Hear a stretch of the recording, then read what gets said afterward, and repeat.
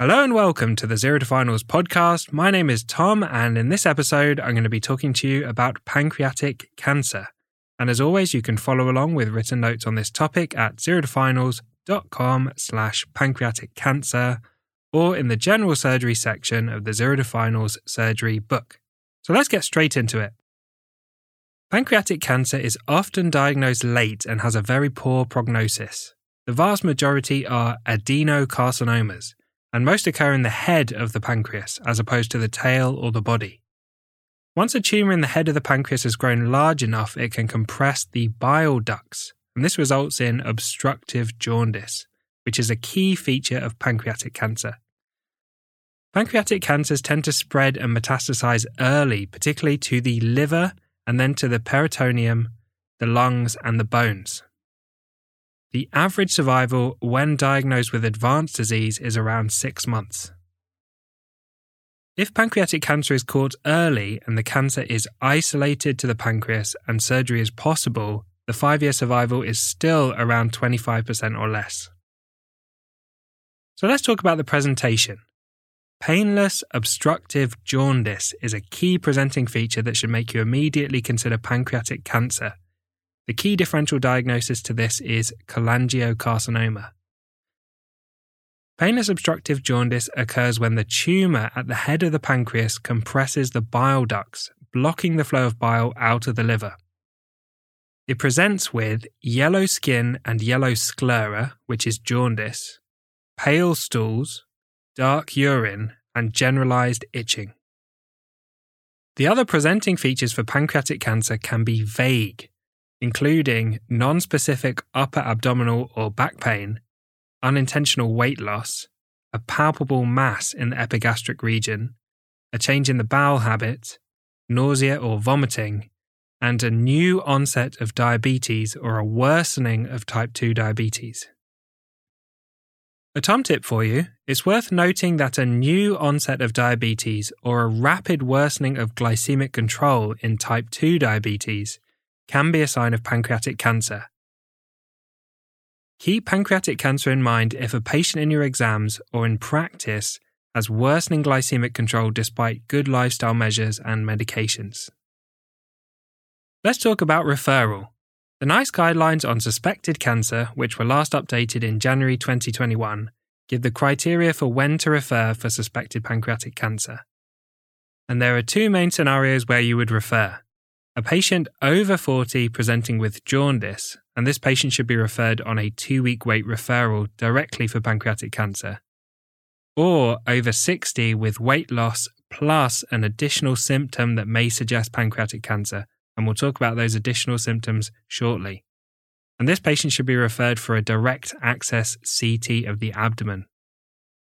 The NICE guidelines suggest a GP referral for a direct access CT of the abdomen or an ultrasound scan if the CT is not available to assess for pancreatic cancer if the patient has weight loss plus any of diarrhea, back pain, abdominal pain, nausea, vomiting, constipation, or new onset of diabetes.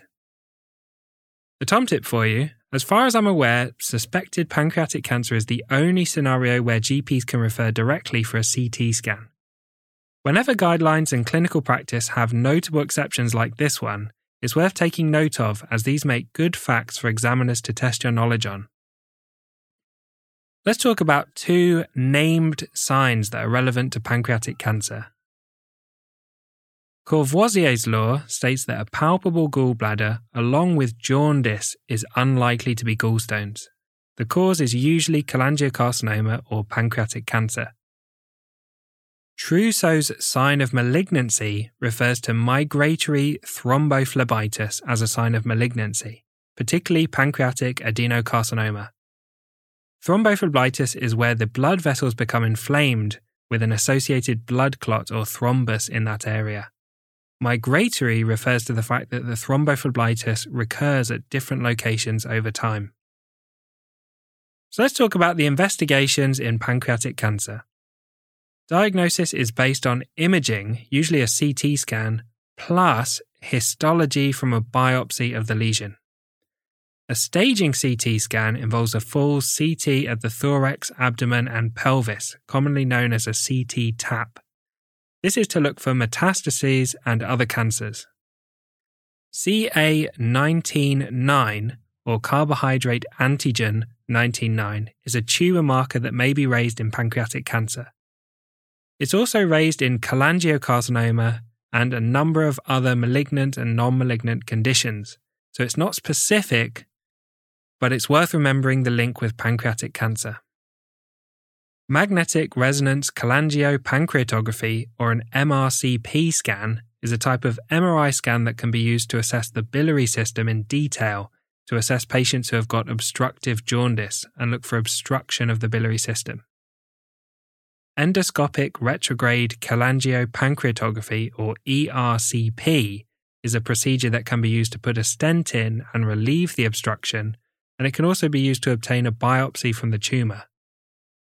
A biopsy of a malignant lesion in the pancreas may be taken through the skin, which is a percutaneous biopsy, and this is done under ultrasound or CT guidance. Or a biopsy can be taken during an endoscopy procedure under ultrasound guidance. So let's talk about management. Management will be decided at a hepatobiliary multidisciplinary team meeting, or MDT meeting. This is where people from different specialties come together to decide what would be the best course of action in treating or managing the pancreatic cancer. Surgery to remove the tumour is more likely to be considered with smaller tumours that are isolated in the head of the pancreas, which accounts for about 10% of cases. There are a number of surgical options depending on the location of the tumour, and they may include a total pancreatectomy, removing the entire pancreas, a distal pancreatectomy, removing the distal part of the pancreas, a pylorus-preserving pancreaticoduodenectomy, or PPPB, which is also known as a modified Whipple's procedure, and finally a radical pancreaticoduodenectomy, which is a Whipple's procedure. And we'll talk about Whipple's procedures in more detail shortly. In most cases, curative surgery is not possible.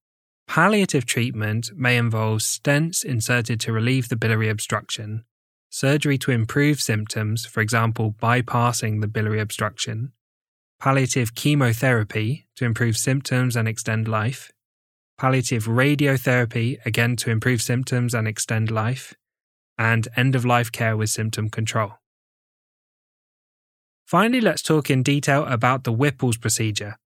A Whipple's procedure, which is also known as a pancreaticoduodenectomy, is a surgical operation to remove a tumour of the head of the pancreas that has not spread.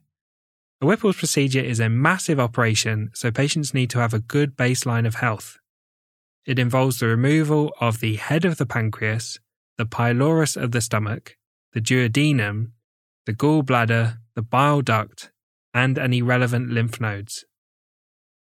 A modified Whipple's procedure involves leaving the pylorus of the stomach in place. It's also known as a pylorus-preserving pancreaticoduodenectomy, or PPPD procedure. So thanks for listening to this episode on pancreatic cancer. As always, a big thank you to Harry for perfectly editing this podcast, and I hope you join us for the next episode where we'll talk about pancreatitis.